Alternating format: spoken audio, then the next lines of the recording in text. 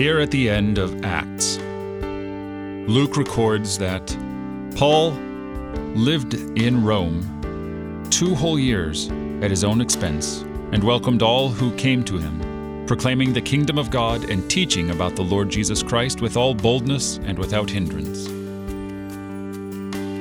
Of course, he can do this because he worked hard as a tent maker, so that whenever he went to a place and planted a new church, no one could say, "I have power over Paul because he is indebted to me because I am funding him," or some such reason.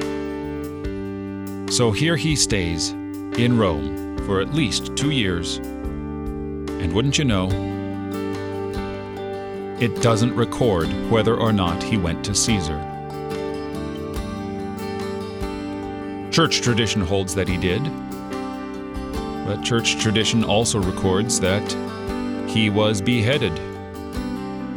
In the interim, during those 2 years, doubtless Paul corresponded with Timothy, with Titus, with Philemon, and with other churches, and we reap the benefit.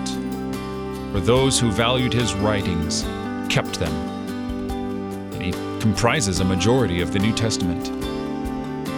So thank God for Paul and his work. You're listening to Oratio, part of your morning drive for the soul, here on Worldwide KFUO.